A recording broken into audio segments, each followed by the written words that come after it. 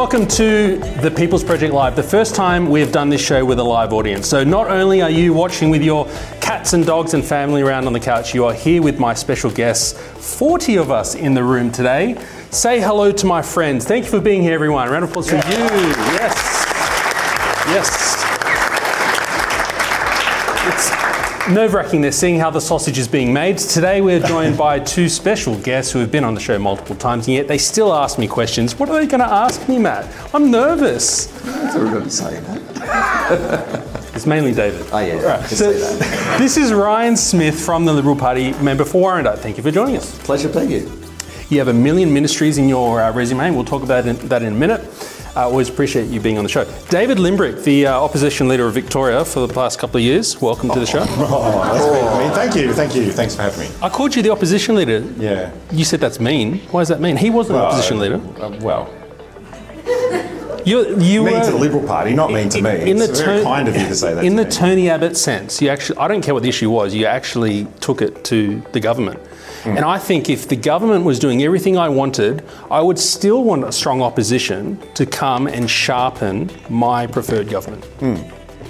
Yeah, I think it's dangerous when you've got a government that people aren't fighting against for one way, even if you supported them. And Luke Dinellan, Labor Minister to Daniel Andrews, who interviewed him recently, said the exact same thing on our couch.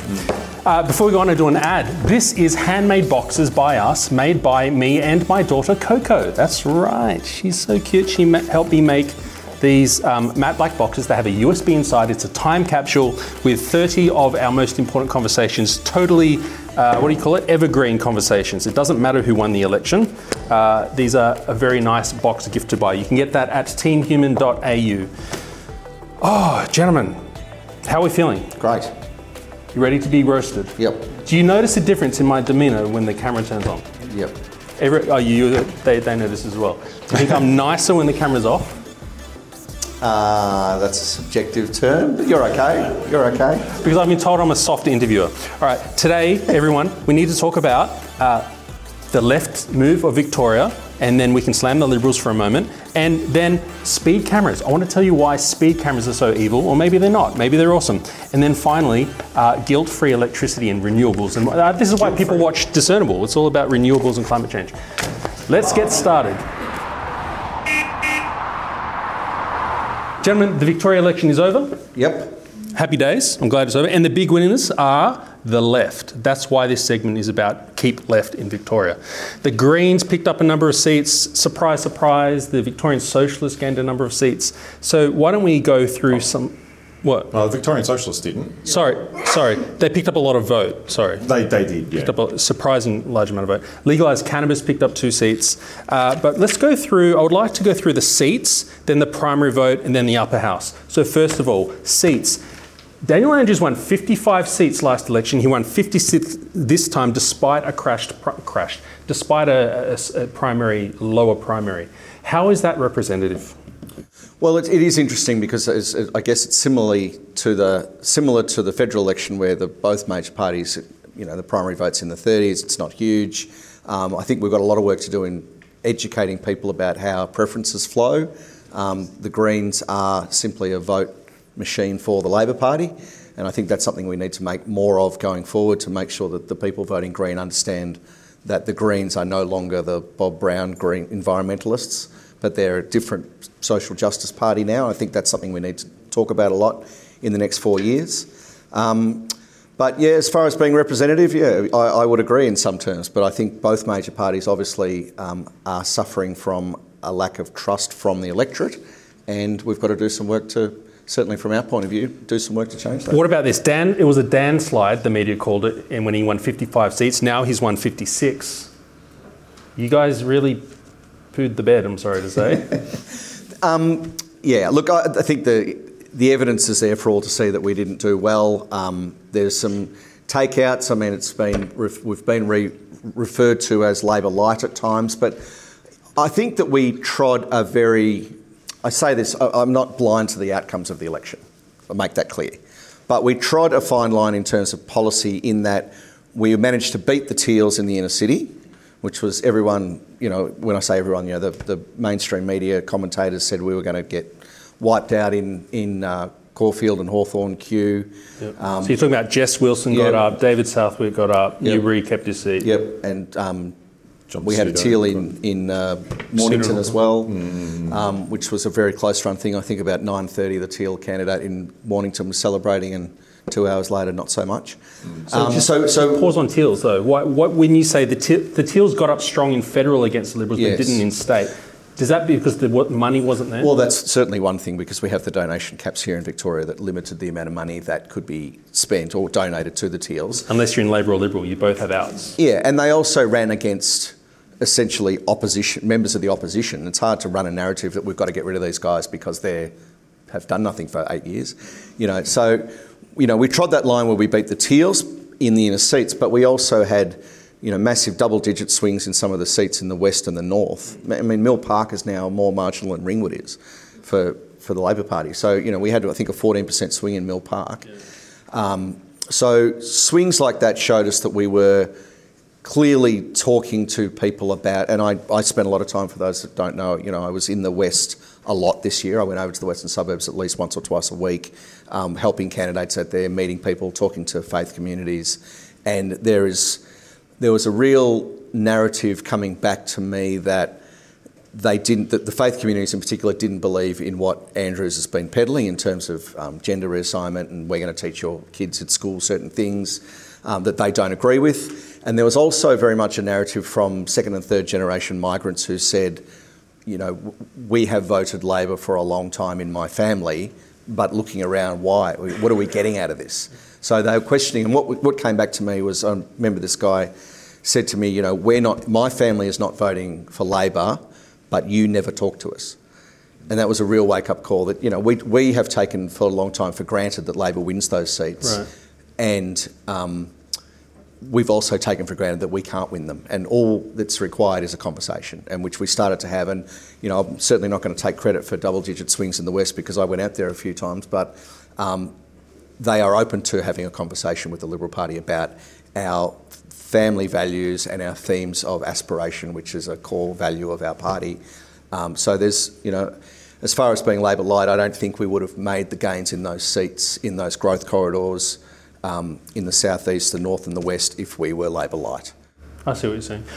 Just a quick side question. With the donation caps, there is, in the legislation, Labor can get their money from the union movement, no cap. You guys, there's a little company, a shelf company, I assume. I read it, but I don't know what it is. Who's putting money into the libs on that little company? So what are they? Associated entities. So the legislation allows for any party to have one associated entity. So that they can have one? Yeah, you can have an associated entity. I thought it was only Liberal and Labor. No. And that associated entity can give you as much as they want. Oh.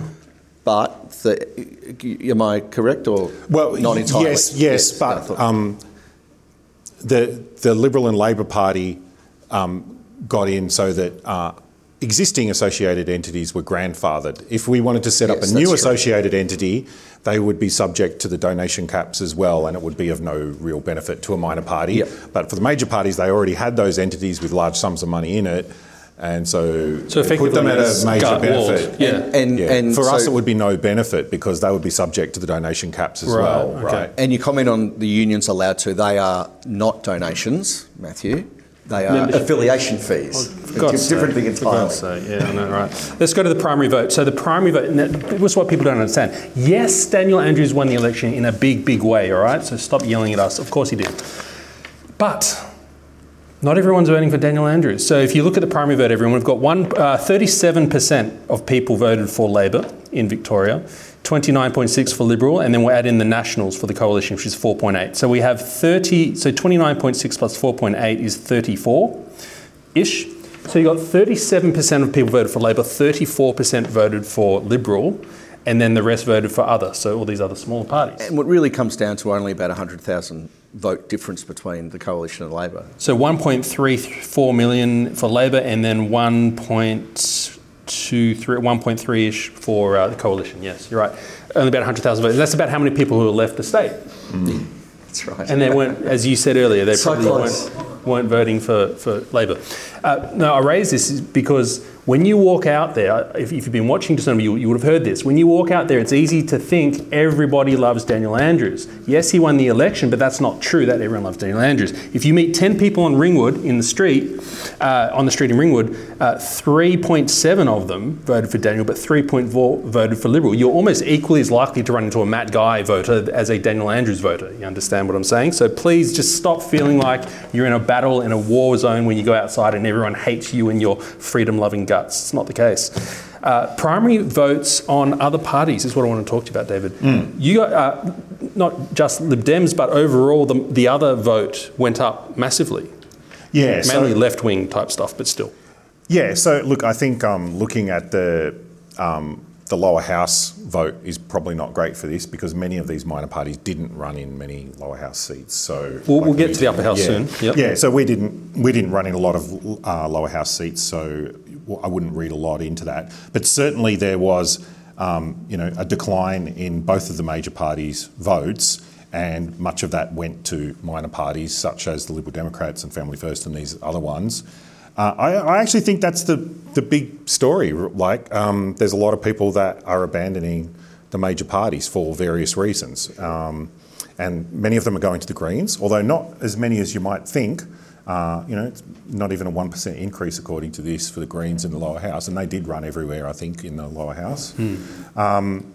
So there's a lot of people going to newer parties. That's having some positive effects and some problematic effects. There's some fracturing of votes. Yeah, you see these parties like Family First taking off, and then you can look in each seat, you can see where Labor might have dropped 3 and then +3 on Family First or so on. You can see them bleeding to the small parties. But it's interesting that some of the parties that got a lot of media got almost nothing. Angry Victorians and Transport Matters and these sort of people, even legalised cannabis. And yet, we'll talk about upper house, and legalised cannabis did really well, scoring 2 seats. Overall, I'm getting to the Anka Sahin argument of the real lack of representativeness. We have so few people voting for people who are getting seats in the upper and the lower house. Well, look, I think in the lower house, we have a preferential system, right? So a lot of these people who voted Family First, for example, they probably would have, I guess, preferenced the Liberal Party. So they've said, look, I'm expressing my preference for a party that has a focus on religious values, but ultimately I'm going to support a major party. So those votes don't just go out here and disappear, especially in the lower house, because they have to number every box and they have to express a preference eventually on which major party they want. So I wouldn't see it. What I would say is that a lot of these votes that have gone away to these other parties, they're sending a message to the major parties that we're not happy with your performance. It might not actually affect the election outcome that much because the preferences will go back to them, but they're certainly trying to send them some sort of message that, we're not happy with whatever you're doing, and we're going to express that unhappiness through voting for one of these other parties. But ultimately, with preferences, people are making a choice between Liberal and Labor. Eventually, yeah. Eventually they have to. Although I would say that there are still a lot of people who don't get how the preference flows work. And it was funny, I was scrutineering in Morwell, and it makes you laugh with some tickets. You've got first preference Freedom Party, second preference Greens. Yeah. Do you look at these people's policies? What do you just wonder sometimes when you look at these things. What's the mind? Yeah, we got similar feedback when people were scrutineering, and it's like, although the feedback that I did get was that there was for the upper house below the line votes, there was a lot more discipline for left voters. Now, absolutely, rather than people on, who are either libertarian or right-leaning or whatever. That is probably something that we need to learn from, in that they've probably done a better job of educating their supporters, and we maybe need to do a better job of that too. Okay. Who voted? So for the upper house, who voted above the line? Who voted below the line? Everyone in this room voted below the line. Now, who do you think? How many people do you think voted below the line? Do you think it's 50% of people, 20%? Do you know the answer? I know the answer. Depends on the party. I would say it was very low, yeah. Yeah, it varied between parties, but overall, Liberals were the worst. I think they're 93% above the line. They're all around 90% and then into the 80s. Do you know the party with the best discipline below the line vote actually ordered their preferences? Yeah, Fiona Paddon's Reason Party. So there's a lot to learn there. Anyway, let's go to the upper house, gentlemen. Upper house. Here we go. All right, so intriguing that 50% of the upper house have changed. 50% of the people there are returning, 50% of the people are new to the gig. That's a big, fresh turnover of people. It is, yeah. There's not many crossbenchers came back. There was, I was one of the very few that was lucky enough to come back. But Tim Quilty gone, Transport Matters gone, Fiona Paddon gone, thank God. With the Liberals, you guys picked up, what, 2 plus 2 seats, Labor lost 3, Greens picked up 3, big winners there. Now, legalised cannabis picked up 2. That's big. And just out of the ones that we won, half of ours are new people as well, yeah. What do you make of this transition? So we might get rid of a Bernie Finn, but we've now got a Maura Deeming and a Renee Heath in terms of that, and a Somyurek. So what I'm trying to measure is the state going left? Because then we're also electing like a Somyurek on traditional family values and his Turkish Muslim values. Yeah, I mean, when you look at, two people from Justice Party out, but one Nation in. Yeah, One Nation. Patten out. Yeah, it's an interesting one. I don't think people...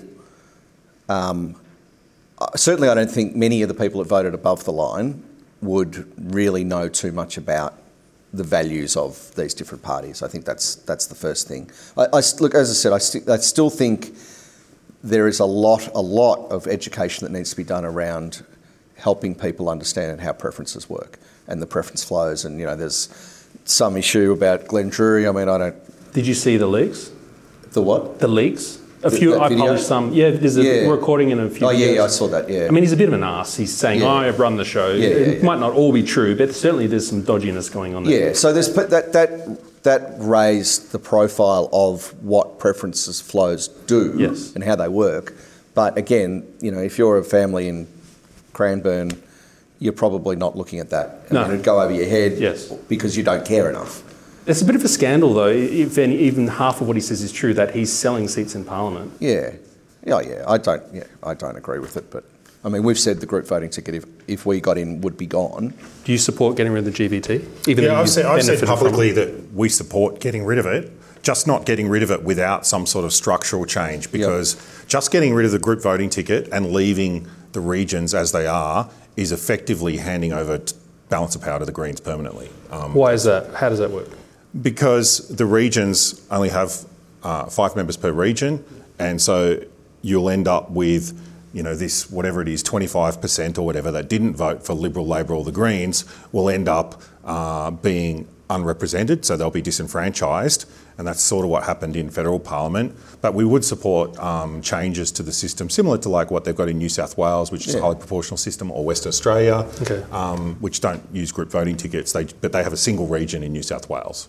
So they say, right, we have a single region, we have 40 seats are up for election at each, I think it's 40 from memory. At each election, they do half elections, and they get representation depending on what their support is across the state. So we'd support that sort of system. My issue with some of these, like the Cannabis Party, and I know Transport Matters aren't there anymore, is that they don't have a core set of values. Like the Lib Dems do, we do, Labor does, Greens do. So much of what happens in the parliament that's not to do with their issue, it just becomes a transaction. And the Victorian public, if something comes to our party or your party, David, the public can have a broad idea of how we're going to react to it. But if you bring an education policy to Transport Matters Party... Transaction. What is their stance on that? Well, they don't have one. So once you deal with their single issue, like legalised cannabis, how are they voting? How would the Victorian public ascertain how are they going to react? How's legalised cannabis going to react on the 99% of other things that come to them? In fairness to some of these people in the last term that were in that position, and I have the same criticism, obviously we're both parties that have a founding philosophy and we try and base our views on how it fits with that philosophy. I would characterise them as sort of acting like independents in those cases, right? Like many of them did make an effort to try and, talk to groups and try and make what they thought was the best decision. But of course, the person that voted for them in the first place would have only voted for them on their issue, whatever that issue was. Many of them tried their best, but you don't really know what you're getting outside of that core issue. And there's also very little policy work done. And I respect that, the parties are small, they can't. But if you're going to the polls and saying, we've got Labor, we've got the Greens, we've got the Coalition, there's a policy suite, which you mentioned before, was quite substantial, our policy suite. The Liberal one was very good. No one cared, but it was very good. No one cared, but many of the minor parties, if you're saying vote for me for the next term, my question would be, well, what's your policy suite? What are you going to do for the roads? What are you going to do for education? Curriculum issues, all these different things. And many of the minor parties just don't have positions on that stuff. We've argued over this before. I don't know who's right, but if I wanted, you're correct, but if I wanted if I'm a taxi driver, and I wanted compensation for losing my plates, of course I'm going to vote Rod Barton in this cycle to get that one thing through. To hell with all the other stuff you just talked about. Or you can lobby a party that's actually got more clout and more members and more, and make them your representatives that actually are helping you, rather than just say, I'm not even talking to you, I'm going to talk to that one person. It's just that I've seen Fiona Patten get stuff through for her constituency and Andy Meddick because they were transactional with the pandemic legislation. Yes. If they didn't have that balance of power, though, I wonder how compliant the government would have been to those wishes, though. Well, the legalised cannabis crew now will be very happy because they'll be able to do the same thing. One last thing I want to talk about these polls. Anomalies. So, huge informal vote. This is when you draw dicks on the paper, right? Well, that's what we got in the end. Can't believe you went there.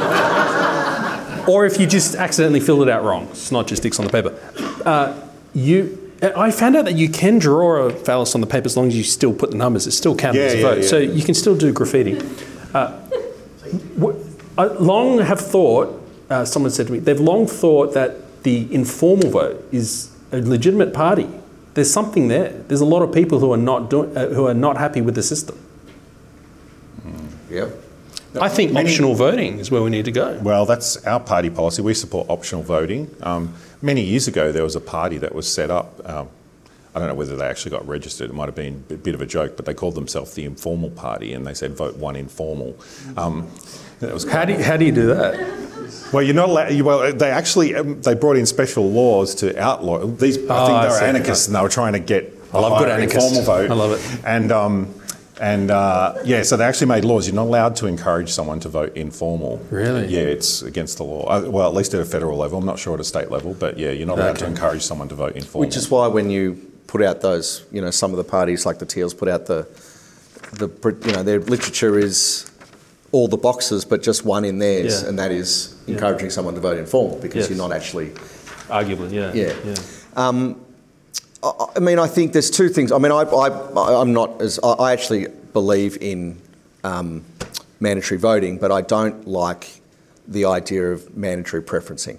I think preferencing should be optional because I think that if you just hate 6 out of the 7 names on the ballot paper, you shouldn't be in a position to say, mine didn't get in, I'll have one of the others. You might not like any of the others. So put the one you want. If you want a preference, but if you don't. We already have that in the upper house. If you vote below the line, you only have to vote for the first. What happens? Your vote extinguishes after your vote the 7 exhausts. It exhausts. So effectively, if no one that you voted for gets in, then you become disenfranchised, I suppose. But if you didn't want them to get in anyway, then that's your choice, I suppose. So. Okay, and the last anomaly I want to talk about is the donkey vote. So you scrutineered. What did you see? Because the reports from Mulgrave is that the donkey vote had a huge ticket, was massive, sometimes almost 10%. So I think I guess that goes back to what I was saying a second ago. You've either got to educate people, like as a government and as the commission, you've got to educate people on how to vote properly. If you're going to demand that they vote properly, you've got to educate them on how to do it and why they're doing it.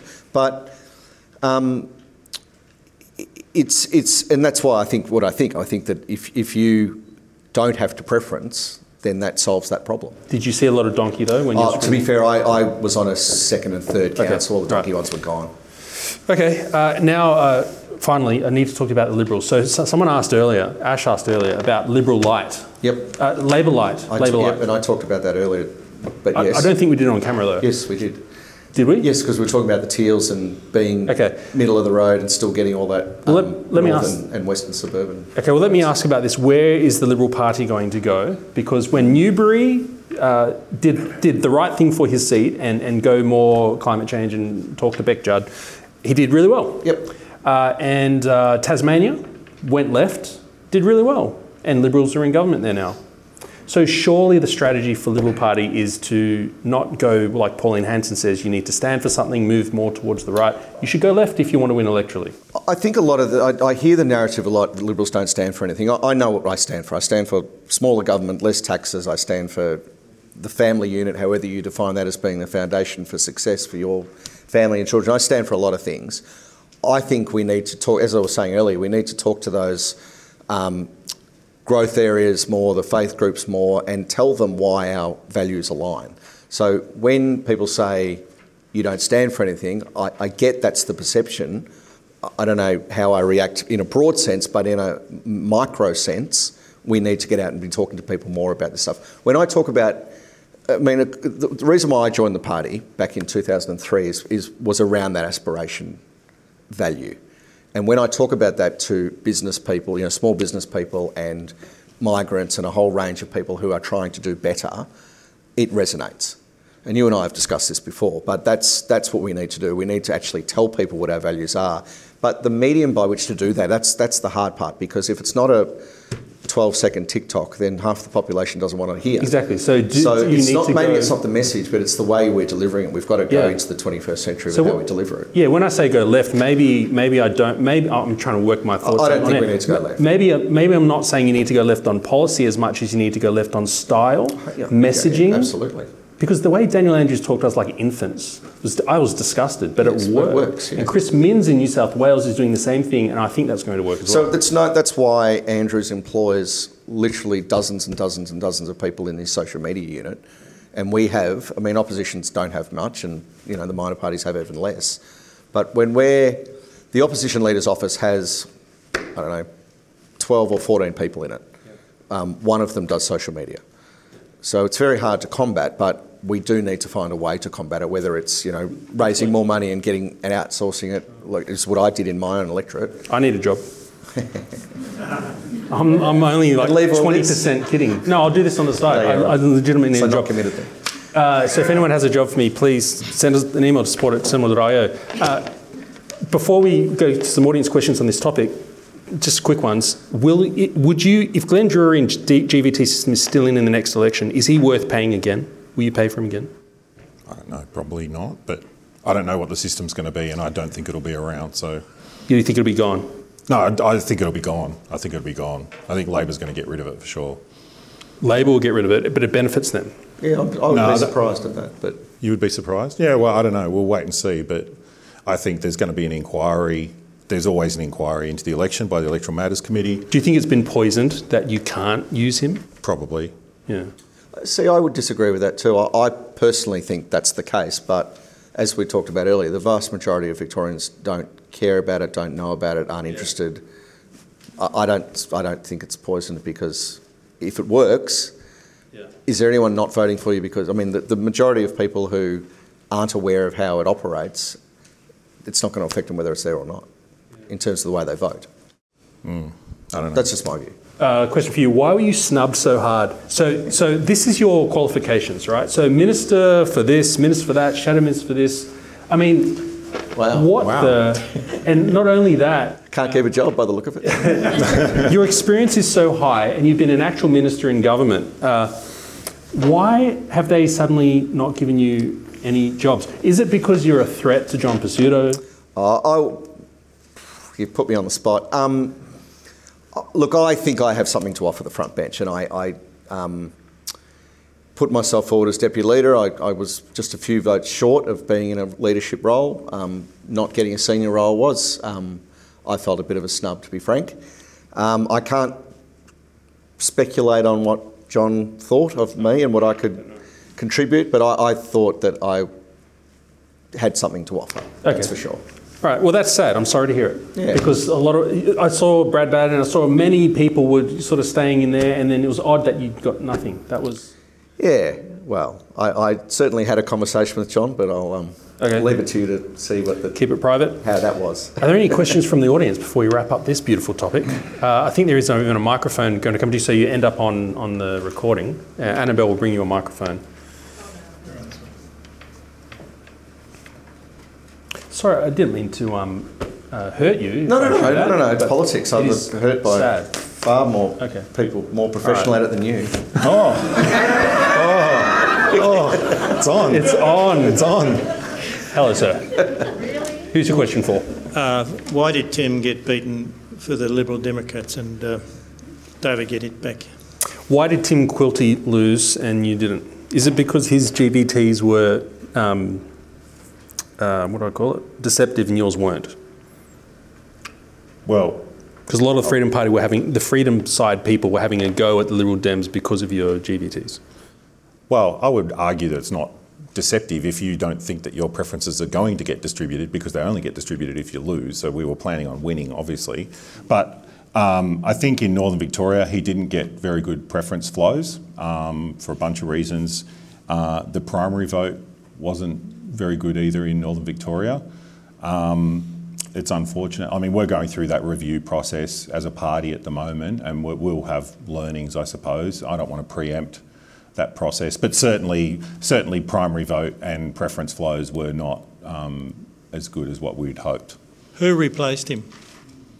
Well, there was two crossbenchers beforehand, and there's two now. So Pauline Hanson. Ricky Lee Tyrrell. One Nation. Yeah, One Nation, from One Nation. And then a national, someone. Yeah, there was a national there as well, and also the Animal Justice is in Northern Victoria too, plus Labor and Liberal. Yeah. Okay, thank you. What was the other question with? On the back.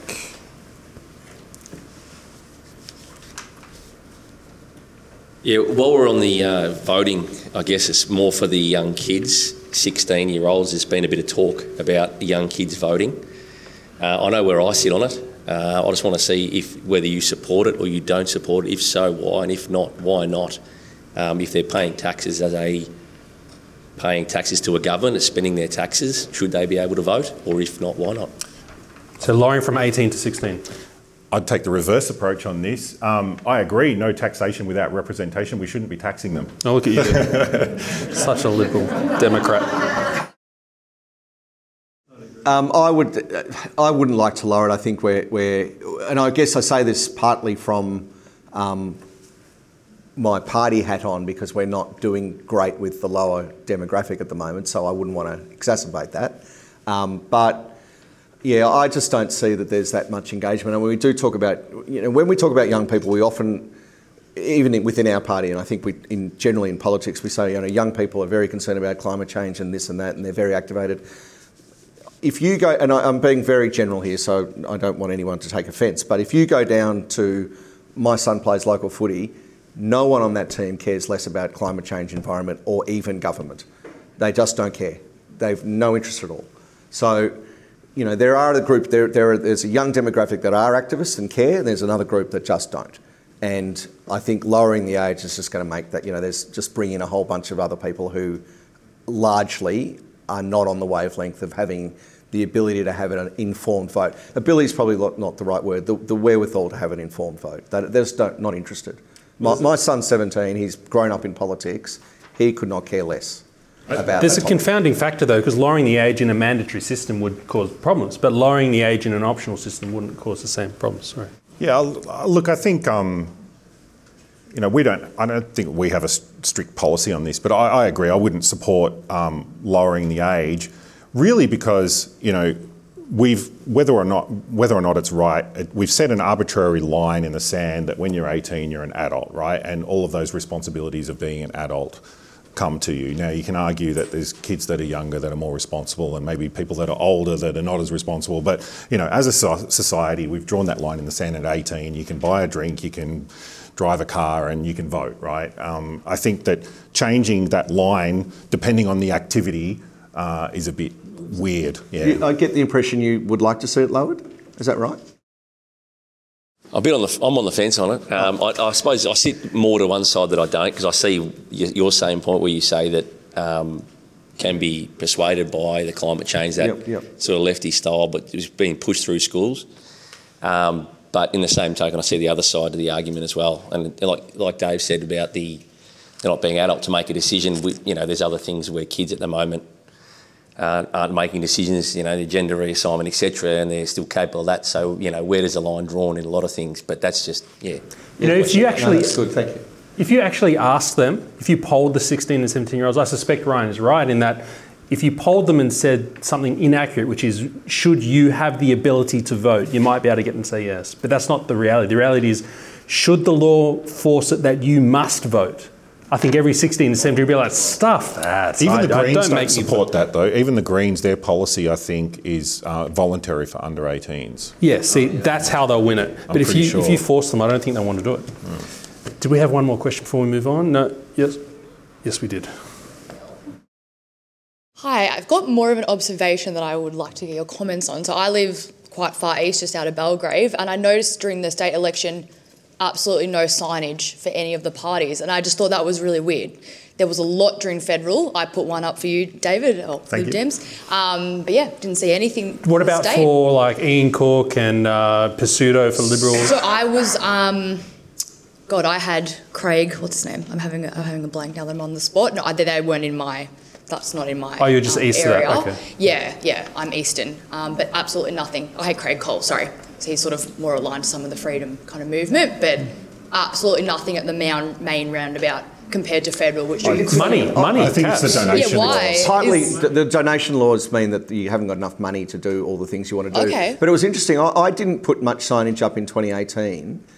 I had probably 20 names on a database, and I put them up, and then I put on social media, anyone else want to help, and I got another 50 or 60. So I've never had so many signs up in my life, in my electorate, of people who have never put a sign up in their life ever, coming to me through social media and saying, yes, I'll do it. This election, yeah. I just wondered, was it a reflection of care factor? I think I didn't think about it from a budget. Some of it's money, because this is the first election we've had since the donation laws were in place, so there is significantly less around. Yeah. And for minor parties especially, we have to focus our resources, and we just can't spread all over the state. We don't have the resources to do that, so we focused on certain areas.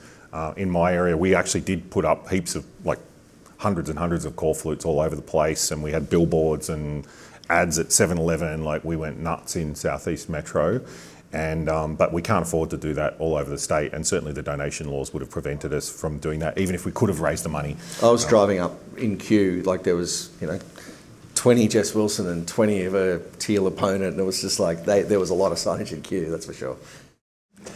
We, I'm sad to say, have, I think, my worst fears have been confirmed, that we seem to like being policed. Can we take that summary away from this election, that there is a left swing? I feel like there's a bit of a left progressiveness expressing itself through these results. I think what I take away is there is a growing apathy. Apathy more than a left. Yeah. What about the high Victorian socialist vote, which was scarily high? I just think, they're not interested in the major parties. They're not interested in, I just think people just are very disengaged from politics. They're really over it. Do you feel they're left swing? In certain areas, you've mentioned the socialist vote a number of times. If you look at where that is, it's very focused areas. It's in Southeast, it was very low. Yeah, but even Colac, Richard Riordan, Conservative, the coastal towns, the Greens were threatening him. Yes, so as places develop, I think this happens all over the world. It's very fragmented. I think generalising statewide is difficult to do. Certainly, if you look at Southeast Metro and North Metro, they're different planets electorally. Southeast Metro, the Greens vote was very low. Socialist vote was almost non-existent. There's a lot of Labor support still, but a lot of that other stuff is gone. And North Metro, socialist stronghold. But North Metro and West Metro, some pretty significant swings to centre right. That's true as well, yes, away from the Labor Party. All right, let's poll the audience then. Is the state of Victoria moving left? All right. The state of Victoria is not moving left, as per what they were saying. We have 2 votes. Okay. I win. It's the only poll I'll ever win. Let's talk about the psychology of speed cameras, because I think there is a general tendency towards this kind of big government approach.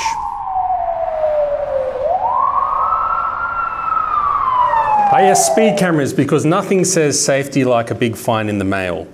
I have stories to tell, but I will put that aside, my issues with speed cameras. What do we think of speed cameras, people? Are they saving lives, or are they... Wow, shouldn't get the question out there. I hate them. Are they coming for your money? Is that what we think they are? Just money, okay. You don't, no other reason? I'm wondering if it's just a general sense of... I'm wondering if it's just a general sense of control, like a nanny state type of thing. I think I'm not opposed to speed cameras per se. I'm opposed to the very limited error of margin of error that they give you. They're 8+2 now, aren't they? Yeah, but Is that it? 8Ks plus 2 for the Speedo, so it's 10. No. Is that right? No. That's what a superintendent told me. 3%, yeah. Well, I'll tell you a story about that in a moment. But I think, for mine, we don't want people driving at ridiculous speeds because it is dangerous, and I don't want someone driving 120 into my family. So they serve a purpose, but as I said, I have issues with They're not attacking people doing 120 in a 40 zone. They're attacking people doing 48 in a 40 zone. So I think there needs to be an enforcement, but I have issue with the margin of error that they give you. Okay, well, speed cameras have a bright future ahead of them because we continually lower the speed limits. Travelling at 40 kilometres an hour, for some, it feels like a slow crawl. Well, we might as well not have a car. Like, cyclists can ride about 30k, so we're going, 10k's faster than a push bike. Too slow. Too slow. Wouldn't I be the car at 40 kilometres? It's impossible. Pascoe Vale residents among many fed up. Derby Street going from 60 to 50 and now down to a 40 zone. We really don't have a choice, otherwise we'll get booked and a fine. Derby Street is one of 27 new permanent 40 kilometre per hour zones approved this year, taking the state's total to 30,500, while there are 32,500 roads with 60 kilometre per hour speed limits in place. An application is reviewed on a case-by-case basis. These changes are all about making sure that our network is safe and reliable. This is all about making sure it's safe, David. As you said. So Derby Street in Pascoe Vale, which is in the north of Melbourne, has had a street there. Derby Street has gone from 60 down to 50, now gone down to 40. And in the entirety of Victoria, we have roughly the same number of permanent 40 zones as 60 zones. So 30,000 permanent 40 zones and 32,000 60 zones. This is a trend, gentlemen. It's not like the speed limits go back up.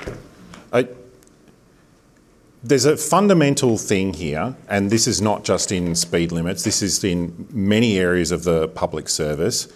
It's about risk tolerances, right? Because what we're doing when we set a speed limit, it's not like there's some magic correct number of what the speed limit should be. There is zero. Well, zero, yes. If you want, like that's what true. The TAC says, towards zero. Well, we can make it zero tomorrow. We make the speed limit 10 kilometres an hour, and that'd be pretty close to zero, right?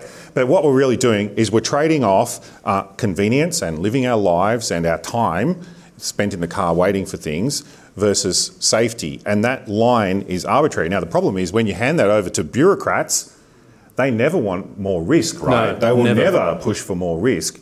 And so they will take less and less and less and less risk. And that means speed limits are always going down. Always. Government needs to stand up to the bureaucrats and say, well, people want convenience and this sort of thing.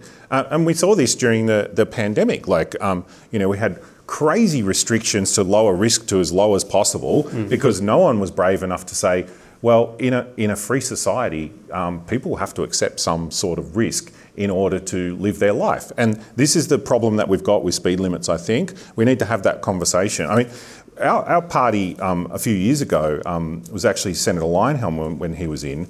There was an experiment done overseas, and he proposed this for our party as a policy. You can actually set speed limits by, if you take away the signs off a stretch of road for a period of time, most people, if there's no speed limit, they will drive at what they feel is a comfortable and safe speed, right? You're not going to drive, you'll get a few people that will drive crazy. And then what the idea was, is you monitor the speed limits and then you just take the 80th percentile of that and set that as a speed limit, because that's what 80% of the people feel is a safe and comfortable speed, and they've democratically chosen that that's the risk tolerance that they're willing to take. I reckon that's a great thing to do, and I'd love us to set speed limits like that, take it away from the bureaucrats, give it back to the people.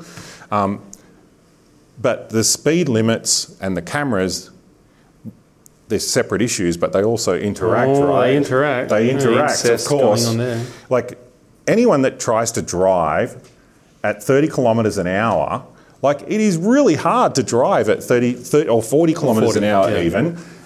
There's an area near my house, not too far away from my house, and it's it's on Warrigal Road, right? And it's notorious for being the highest revenue-raising speed camera in the state. I think it's like over $10 million a year in revenue from this one camera. It's a 40 kilometre an hour zone.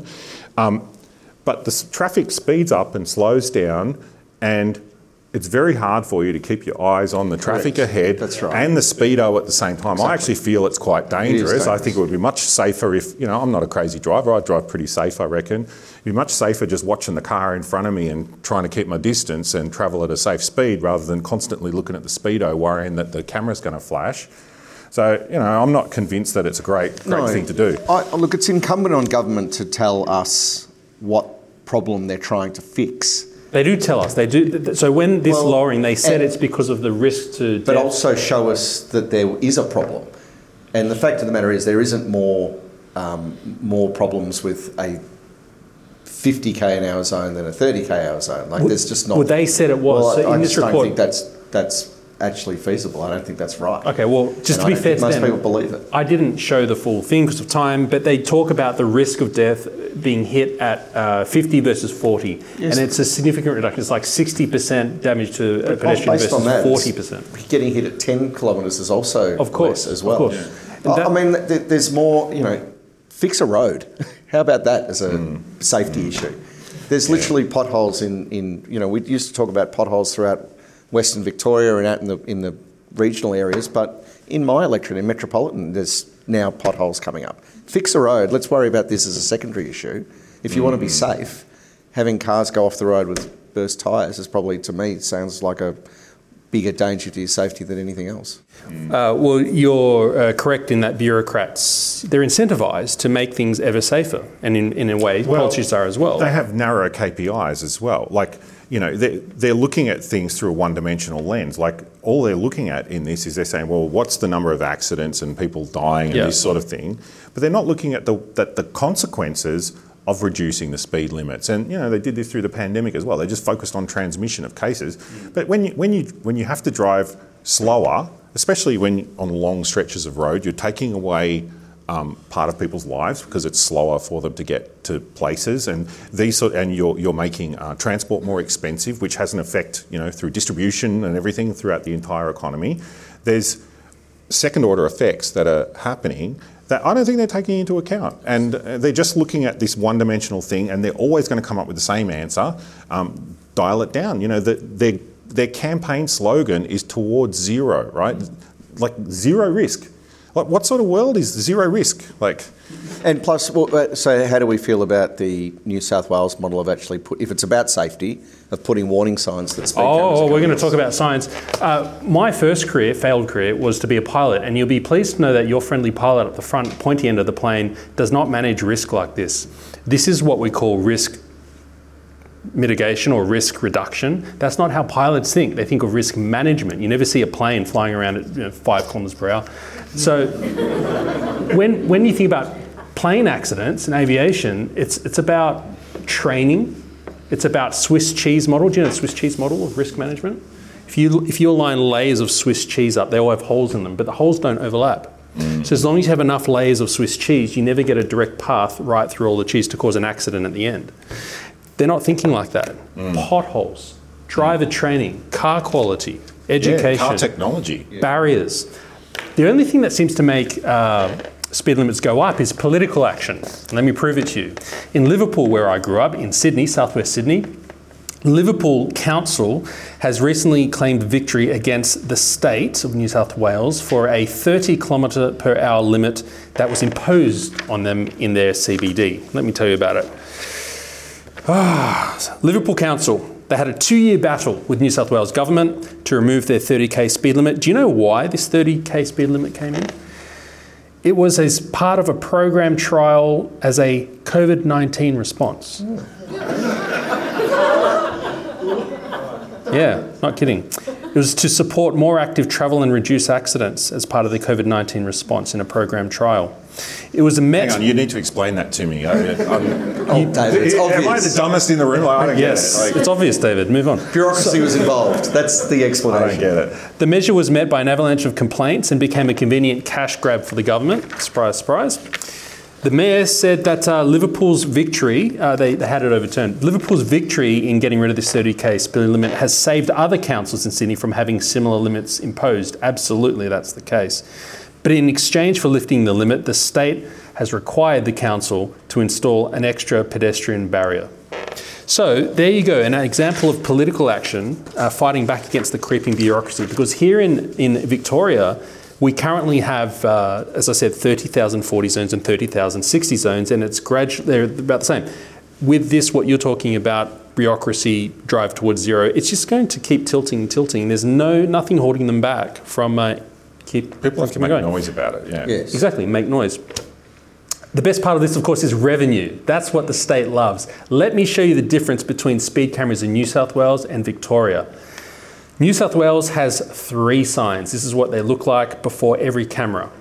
The people in this room tonight are from Victoria. They might be very jealous and shocked to see these signs. 3 signs before every fixed camera. One says speed camera, another one says speed camera ahead or 24-hour speed camera, and the last one says heavy fines, loss of license. So by the time you get to the camera and you get caught, you're a dill. You should have seen the signs. How about Victoria? This is what our fixed cameras look like in Victoria. Yeah. This is speed cameras, fixed speed cameras in Victoria. This is on the East Link. Yeah. Does everyone see the speed camera signs, the warnings, or even the speed cameras themselves? They're hiding under the bridge, aren't they? I'll give you a hand. You've missed it. Let's zoom in and let's see actually, there you go. Yeah. Can you see the speed cameras now? For those watching at home, there are tiny little caterpillar-like things under the bottom of that bridge there. That is what speed cameras look like in Victoria, and all of our New South Wales listeners are spitting out their cereal. How about mobile speed cameras? In New South Wales, you must have 3 warning signs. These are what the 3 warning signs look like. You have mobile speed camera ahead, and then a number of metres later you have the car, which must have a sign on it, either written on the car or sitting on top of the car, which says mobile speed camera or what have you. Then lastly it says, after you pass it says your speed has been checked. So you know when you've gone past a mobile speed camera in New South Wales. In fact, this is what New South Wales mobile speed cameras look like on the road. So you're driving along. High vis. And it says mobile speed camera. And you've had the warning signs as well. How about in Victoria? This is what mobile speed cameras look like in Victoria. Isn't that fun? P-plate, yes. These are all actual images of speed cameras. Hiding behind bins, yes. So are we feeling a difference in approach here? It's subtle. I bet they slow down at the ones in New South Wales, though. They come from 2 very distinct, fundamentally different ideologies. So I need to tell you about something called the Panopticon. Jeremy Bentham's Panopticon is this thought experiment. Jeremy Bentham unfortunately pushed this whole idea of utilitarian ethics, the greatest good for the greatest number. Anyway, he had this thought experiment of you could create a jail in a circular round shape, and you put a single guard in the middle. And instead of having to have a higher ratio of guards to detainees, you have 1 guard in the middle and you surround him with mirrored glass. So no one can see which way the guard is looking. But the guard could be looking at any one of your cells, and if you're doing something naughty, he can punish you. But you don't know when he's looking at you. So every single prisoner in this round complex always feels surveilled. And it was this amazing thing that utilitarians loved, where you could maximise the surveillance effect for the minimum of resources. This was called Jeremy Bentham's Panopticon, and this is some video of what it looks like.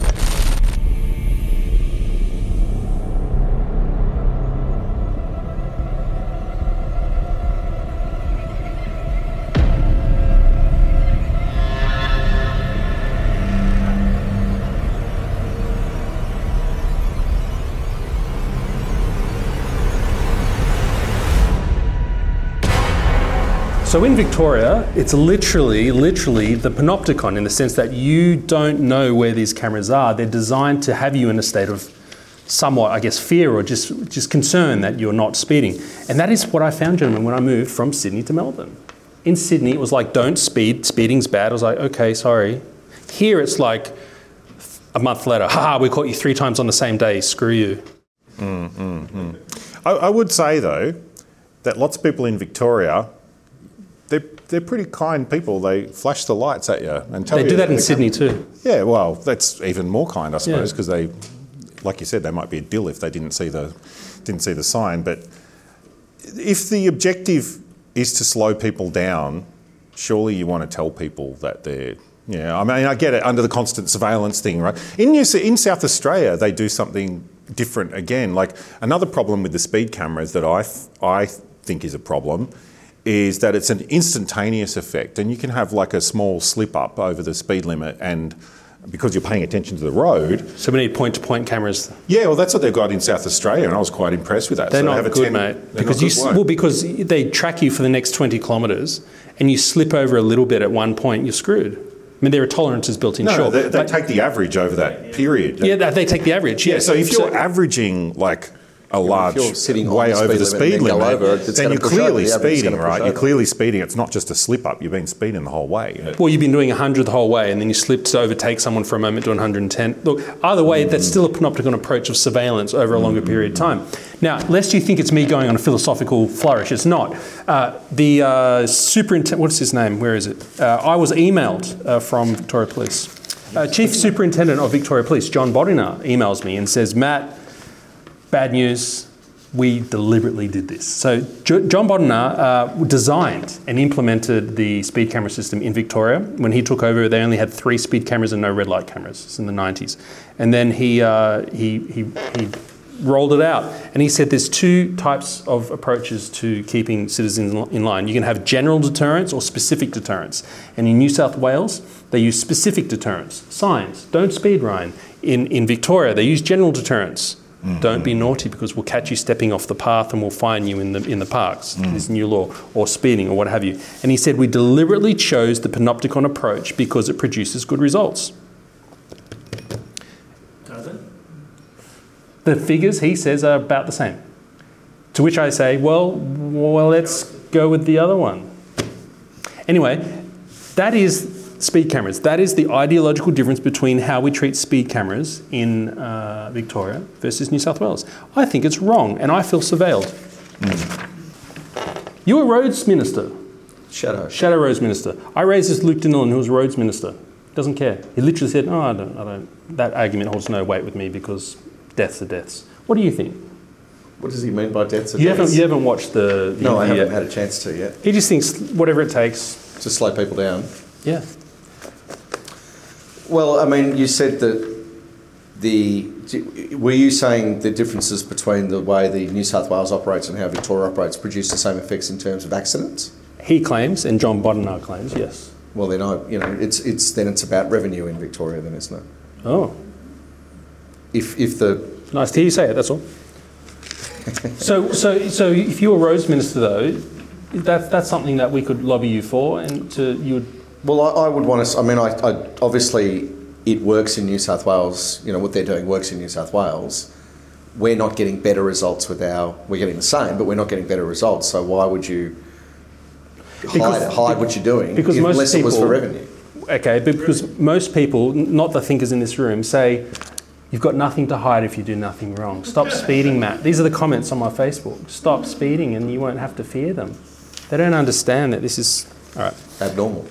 All right, well, that was a simple segment. Questions on speed cameras? We'll move on. So many. Okay, let's hear from some people we haven't heard from. We'll move around the room. Do you love speed cameras, sir? Yeah, probably not. I'm just going to, one observation I made, I've used to work in Clayton and I worked in Eltham and I went along Blackburn Road, pretty much for the whole length of Blackburn Road.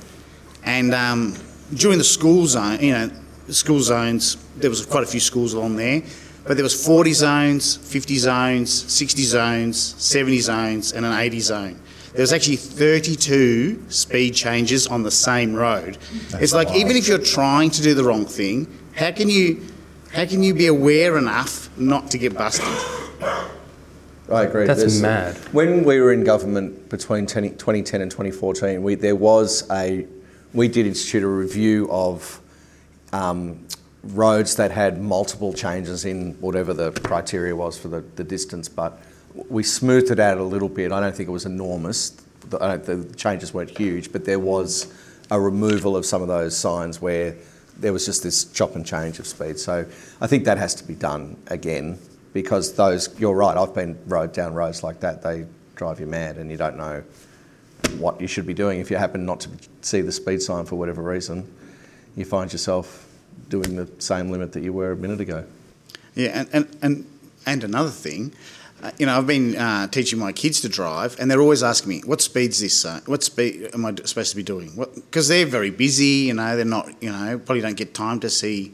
But there's so many changes, you really have to be on top of it, otherwise you'll miss it. Mm-hmm. Sure. Thank you.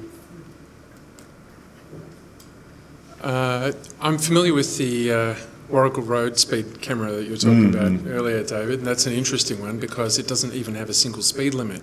It depends on time of day and day of the week. So you've got to fight gravity as you go down the hill, read the instructions about to figure out what the speed limit is. And it is signed though. They do have a warning sign. That's nice. Yeah. Yeah. So I'm not convinced though that that speed limit is set to achieve a safety outcome.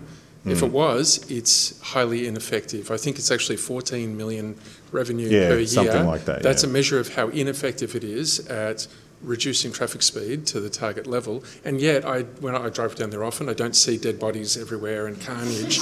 So I really don't think that it's more revenue than safety. Well, someone made the comment to me that they lower it to 40 because it's a school zone, right, during certain hours. But it's a TAFE, like they're adults, they're not kids. And it's got traffic light, pedestrian crossing with little green man, all that stuff. So it's quite extensive pedestrian infrastructure. That's right. It doesn't explain weekends and middle of the night and things like that. I'd go with the $14 million revenue explanation myself. It's a lot of money. So I'm actually more on the side of your ineffective by design.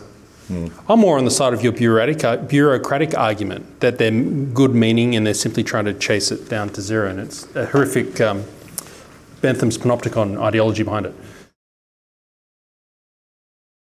A quick suggestion for your audience, Matt. I haven't driven anywhere in Victoria for probably over 5 years without running the Waze app, WAZE. So I'm always informed by that app of what the current speed limit is and where there's cameras, whether they're fixed or mobile. See, now this goes directly against the philosophy behind the architect of the system, which was backed up by Monash University studies and their boffins there. Yeah, that's right, but fuck the surveillance state. So I run the Waze app and I warn other people as well. Run it to line.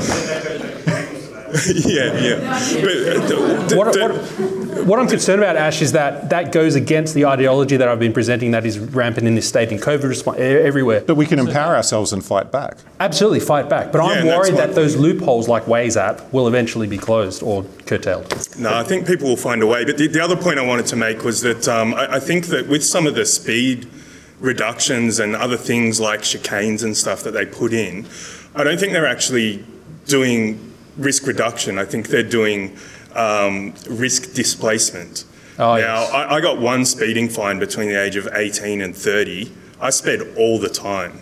I just did it on back roads, and we used to use those chicanes as a test. My car, I could do it in 75. In my mate's car, I could do it in 85. I was meant to be doing it at 20. So I think that there's just this naivety that you do this thing and it doesn't have any other effects and you just tick the box and you've won. I just don't think that's the case. One of the measures that John Bodnar told me about, he'll be on December next year on a long-form interview. One of the things he told me about is you must surveil at least 60% of the fleet in Victoria, which he thinks is 4 million cars. I don't know if that's current. And because you have to maintain the panopticon, you have to maintain a sense of you are being surveilled. So it's actually quite resource intensive to surveil 60%. I'll just give an example of the way the councils think. I used to live on Alma Road, East St Kilda, and the local council, Bayside, wrote to me as a concerned resident and said the current speed limit on Elmer Road is 60 k's, and we're thinking of reducing it to 50.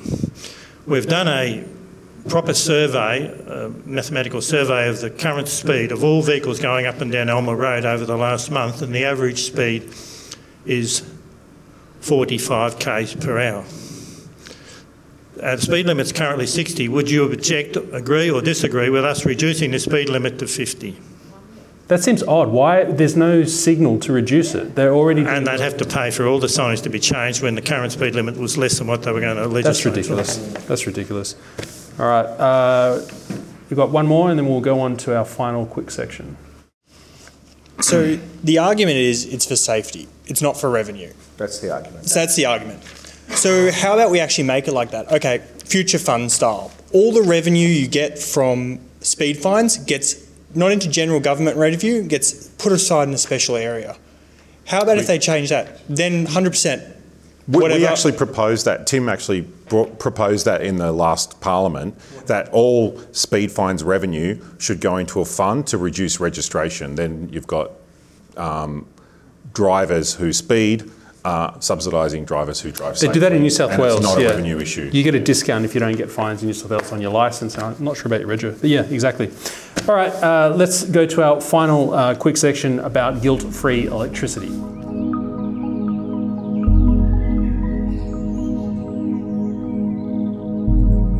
So Labor in Victoria found great traction promising to bring back the State Electricity Commission. It's too late to be talking about the SEC, if I'm honest. Anyway, state-owned power. It went so well last time. Let's do it again. Is this crazy? It's crazy because the SEC was in a different time. The states weren't so interconnected with the grid. It's just a different system now. There's more renewables and there's more sources of power generation. What the SEC did back in the 90s, it's not fit for purpose now. Well, you know what, it is slightly different. So let's move on quickly to the more interesting part. This time the SEC will be 100% renewable. So Daddy is going to give us renewable, green, warm, fuzzy electricity, guilt-free. One thing we never talk about though with renewables is the externalities or the cost of building these kind of, the damage caused by producing these renewable technologies like wind farms. So today I thought we'd go on a very short tour of copper, just one metal, one very basic metal. This is one of the world's biggest copper mines called Kennecott, Utah Copper. And this is just one input you have into wind turbines and solar panels, and I'll show you just a small part of its life cycle, and you'll see that it's not so clean after all. There are no solutions, only compromises, as Thomas Sowell says. Civilization's very first metal was copper. Later on we had steel and so on, but copper is very, very important. For instance, a 3 megawatt wind turbine contains up to 4 to 7 tonnes of copper. So an offshore wind farm will contain over 10 tonnes per megawatt of power. So a lot of copper, heaps of copper. So we need to make these massive mines to dig up all this copper to build a wind turbine. They don't tell you about this. Let's have a look at how you dig up these, this copper and what it does to the environment. So copper starts with drilling.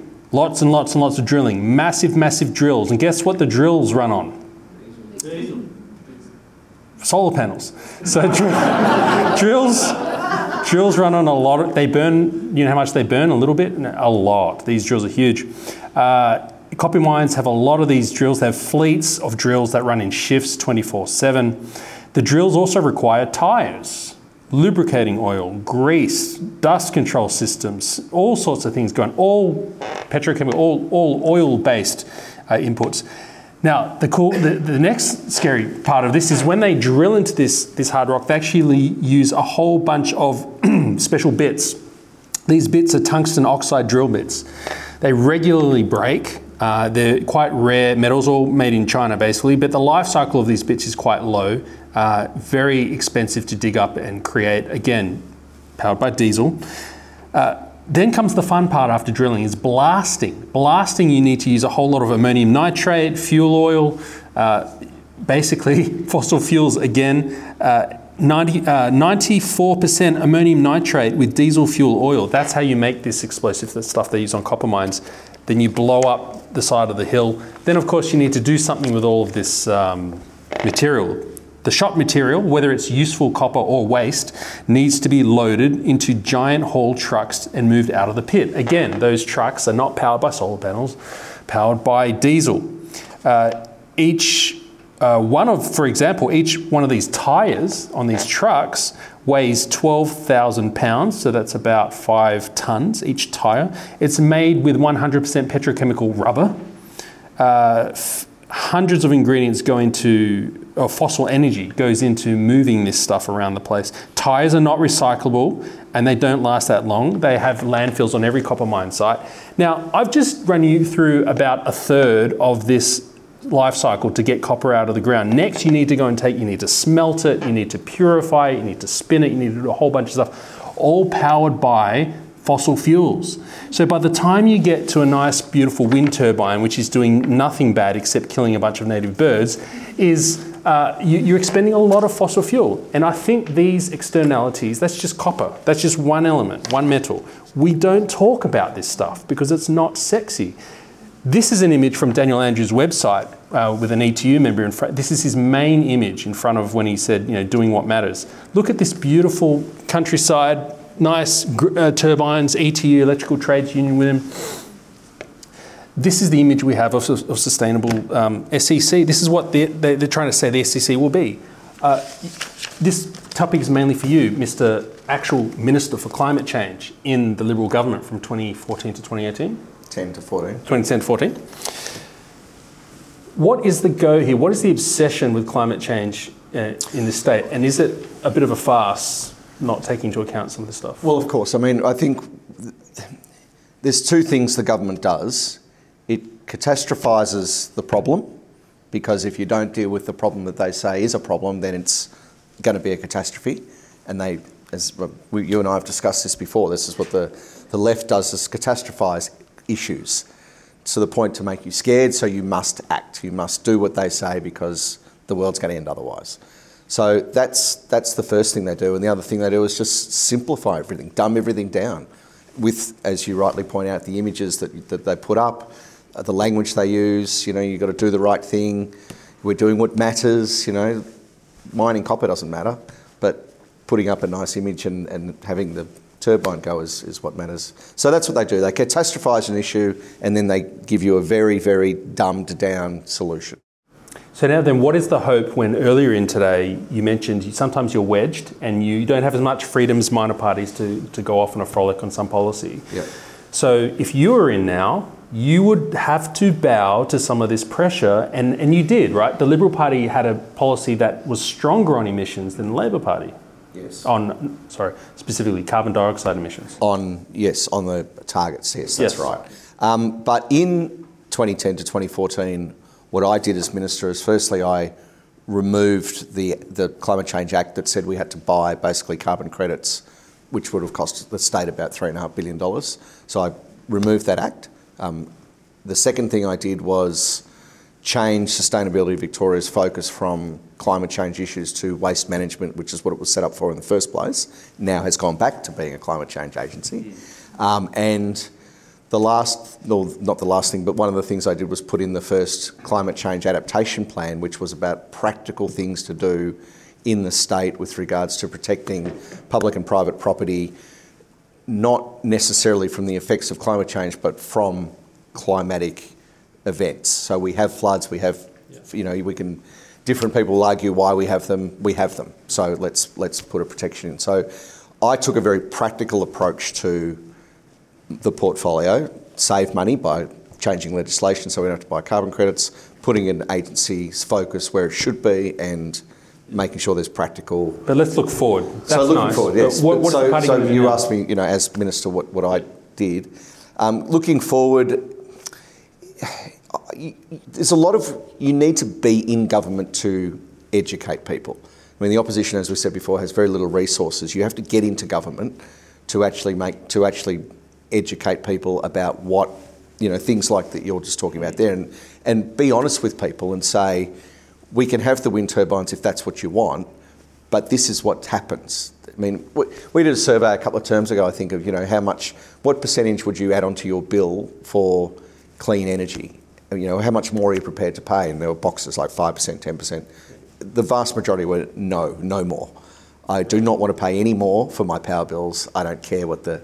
That'll be the case now as well. Yeah, so I think that there's a lot of people out there like that, and I think that, you've got to go, if you're not in government and have the ability to educate people, then you've got to be very clear to people about what all the ramifications are of taking a particular policy direction, and that's not what the government does. But the government has a lot of successes in telling you there's a huge problem and then giving you a very, very, very simple solution. What will the Liberal Party do now going forward?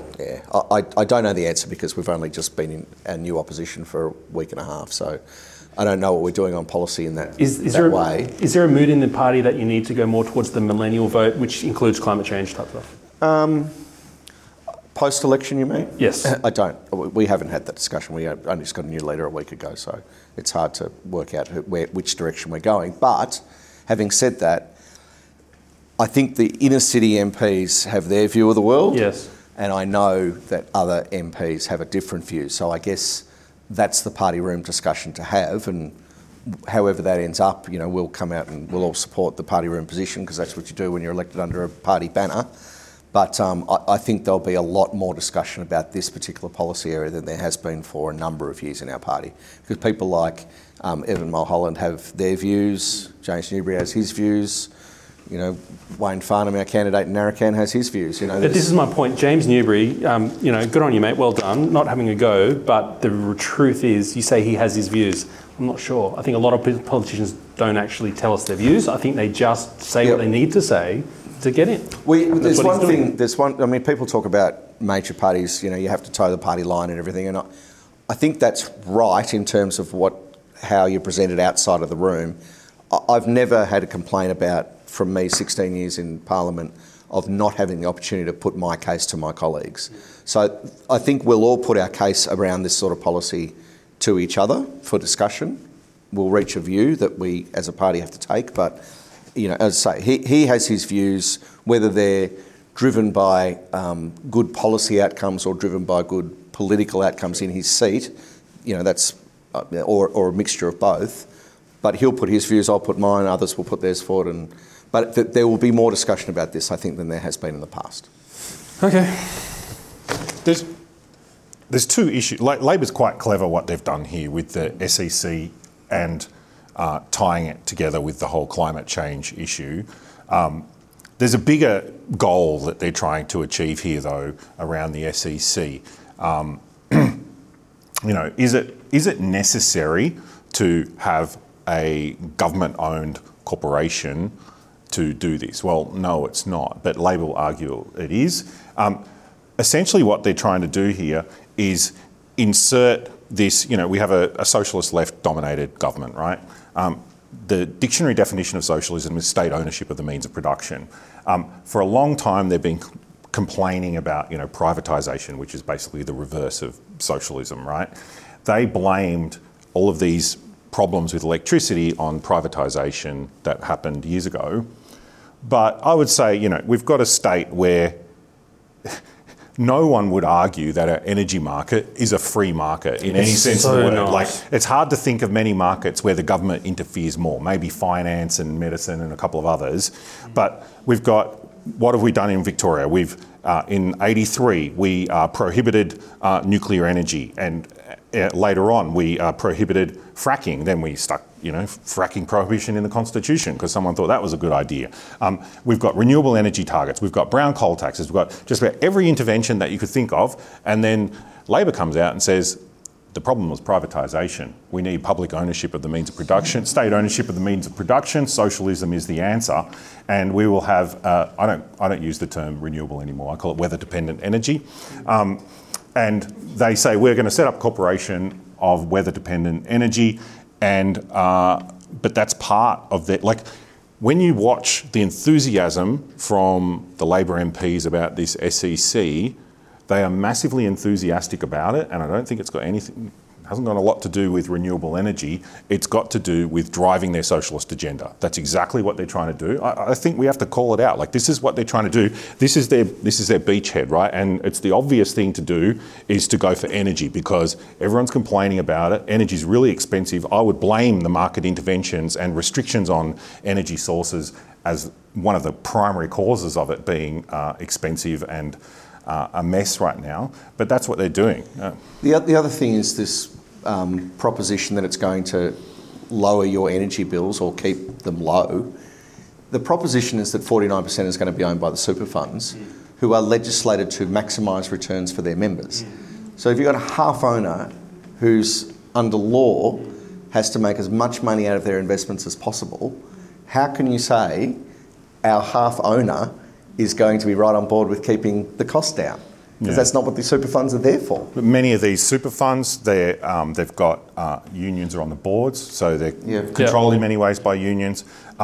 And we have a state-owned company that goes into competition with the private sector, because there's lots of renewable energy companies already. It'll be going into competition with the private sector. It's like the NBN, similar sort of thing. Sort of like Community Chef, actually.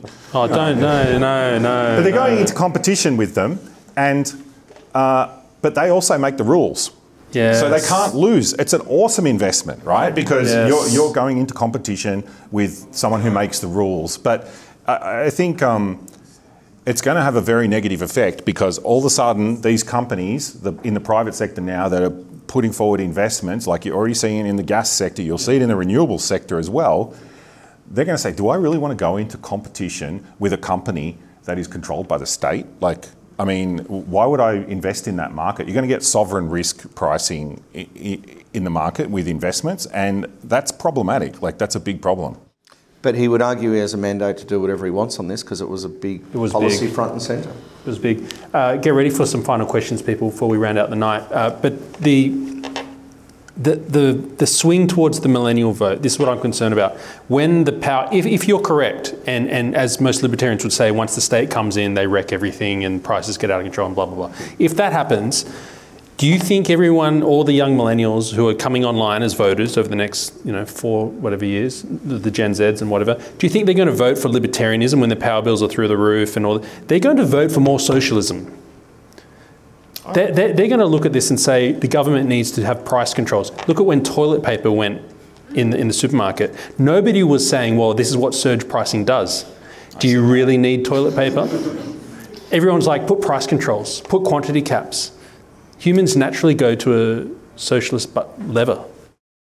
I think if people aren't educated about economics, and that's a big thing that we need to do, not we as a party, but we as people who, understand that, price caps equal shortages, right? Like these iron laws of economics that should be as simple as, gravity. Like these people that put forward this, they're always talking about, follow the science and all this sort of stuff, but they don't follow the economics. Like they don't look at these things at all from an economic point of view.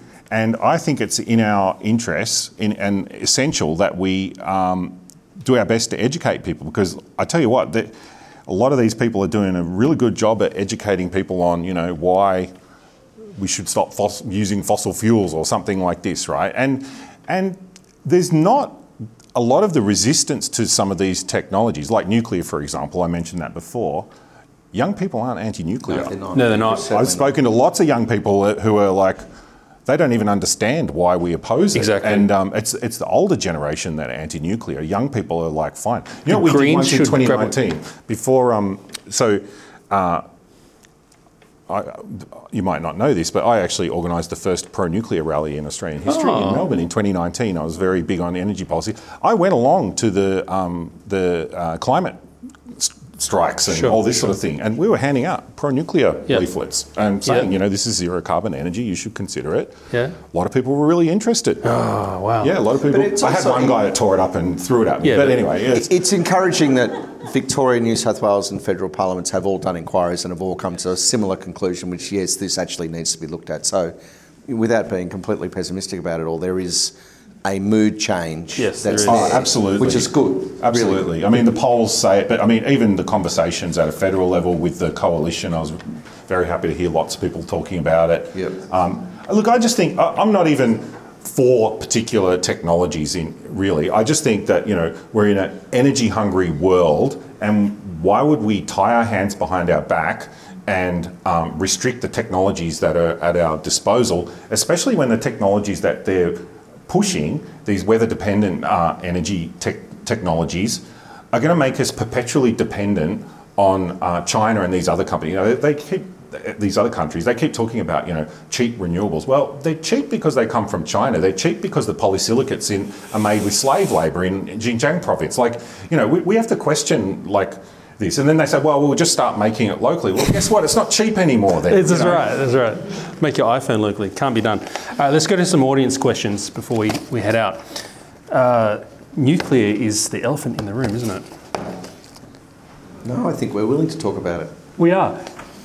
The Greens, they should take the nuclear, they should grab nuclear and call it their own. Yeah. It suits all of their agenda.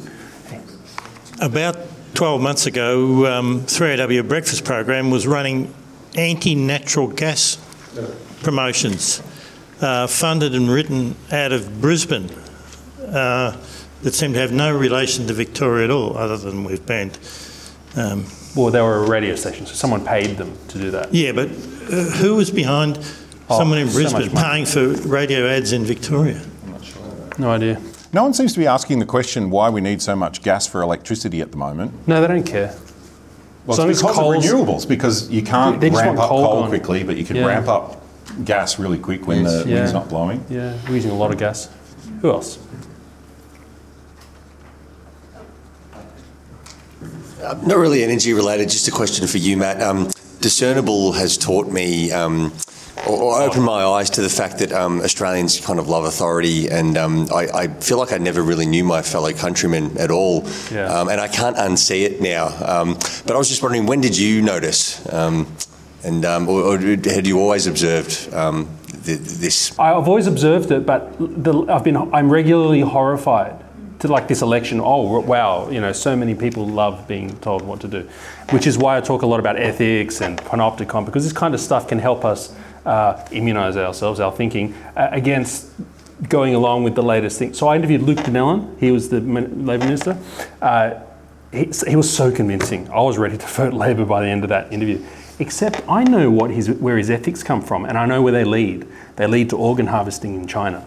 That sounds a bit alarmist, but that's the exact same ethic that he deployed in that interview, that the doctors and surgeons, and I've interviewed one of them who led organ, there's a long story, a famous surgeon on this, and he knows about how this organ harvesting started. It's through a utilitarian worldview, where if you can, it's a trolley problem. If you can kill 2 to save 10, then it's morally justified to kill the 2.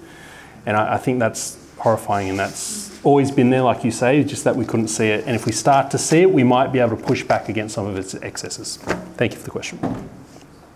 I just want to pick up on that, because that's quite interesting. I remember in last year during our dark days, a comment that I saw on social media by someone from the States who said that it was something to the effect that Australians like freedom, but they don't love it.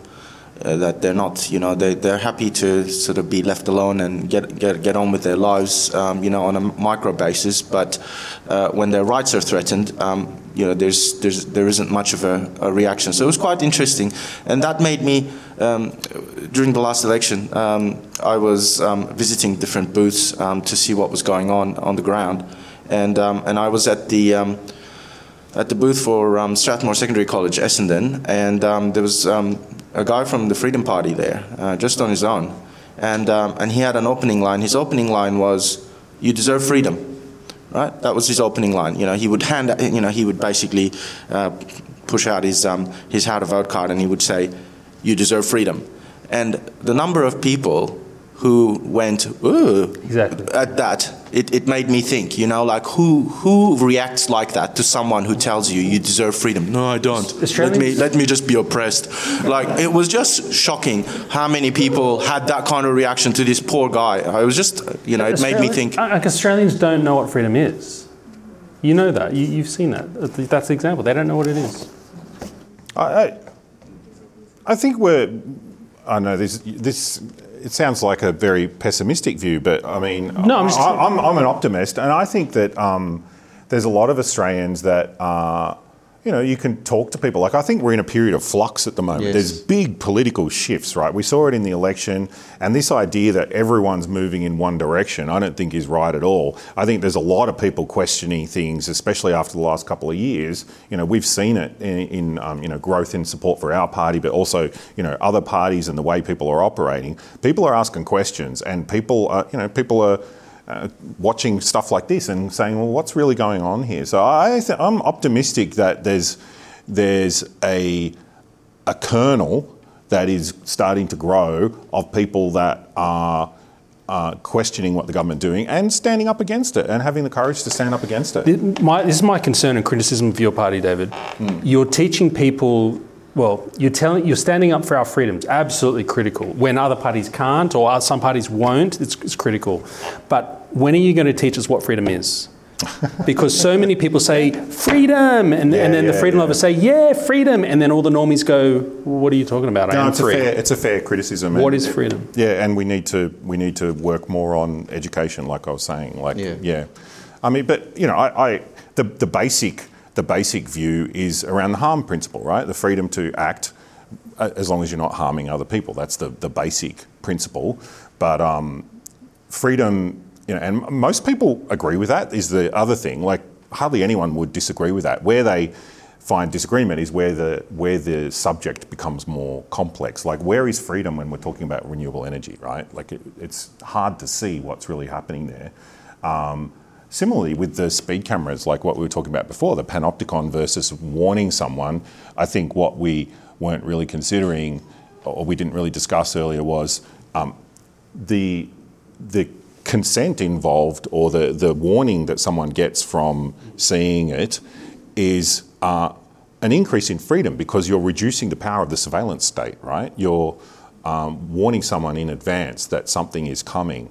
And so I think, we need to educate people in where does freedom lie in these issues, because it's sometimes not very obvious.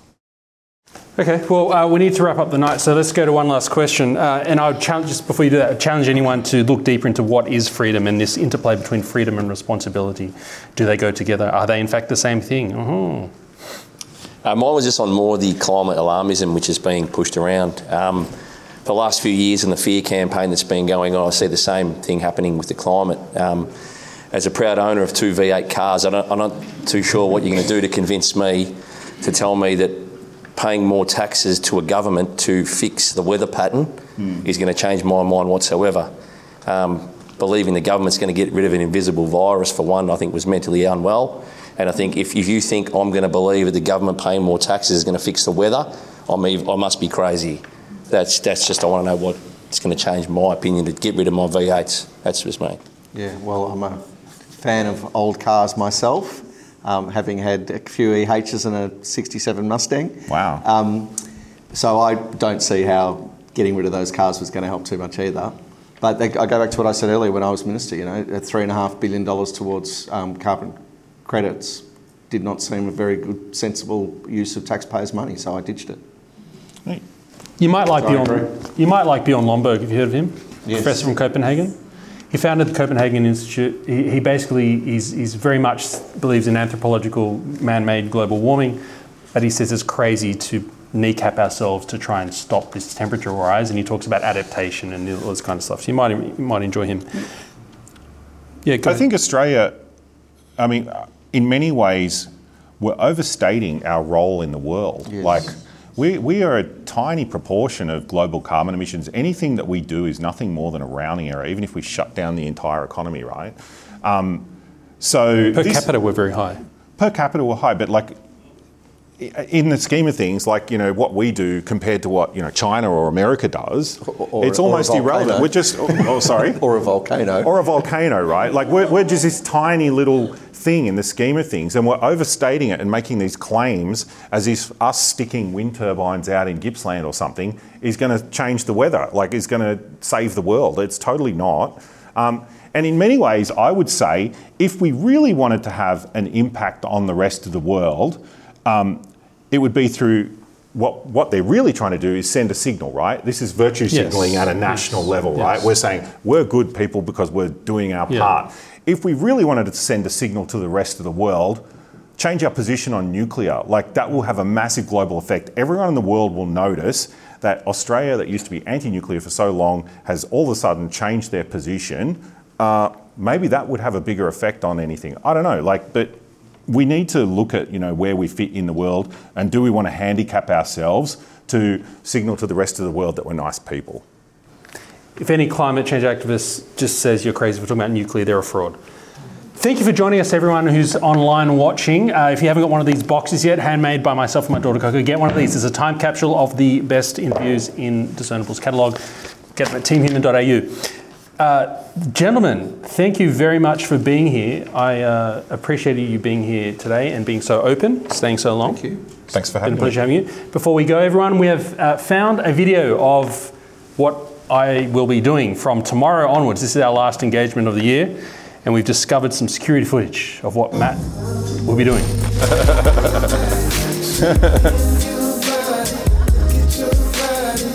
It's a chill cat. How does that even happen? So I invite you all to join me in a very fun, family, love-filled Christmas, doing whatever it is you love to do. Thank you, lastly, to probably the most important people in the room is the audience. Thank you for coming out here. You could have gone to Q&A for free and been part of their audience, but instead you paid $30 to be here tonight. So thank you for being here.